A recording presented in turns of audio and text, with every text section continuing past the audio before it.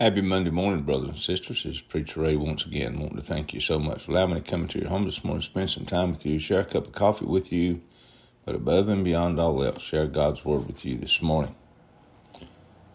How much can God do with one person? Very often we know that something should be done, but we are waiting on others to do it.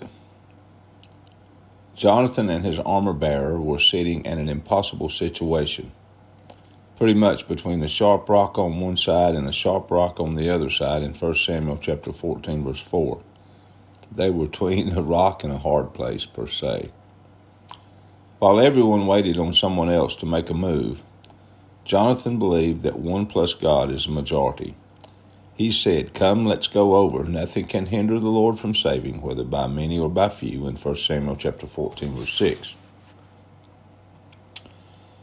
I believe God is really looking for just one person who will step out in faith. It could be you. What if you are that person? The Lord asked, "Who will rise up for me against the evildoers?" in Psalms 94, verse 16. And when he finds that person, he starts to move.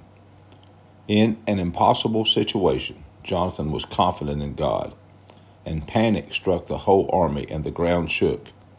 It was a panic sent by God that states in 1 Samuel chapter 14, verse 15.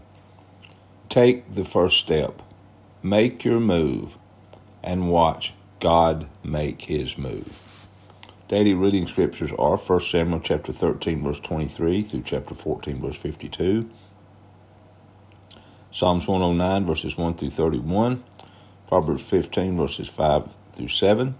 John chapter 7, verses 30 through 53. Thank you for joining in with me this morning. God bless. Jesus loves you, and I love you. Thank you.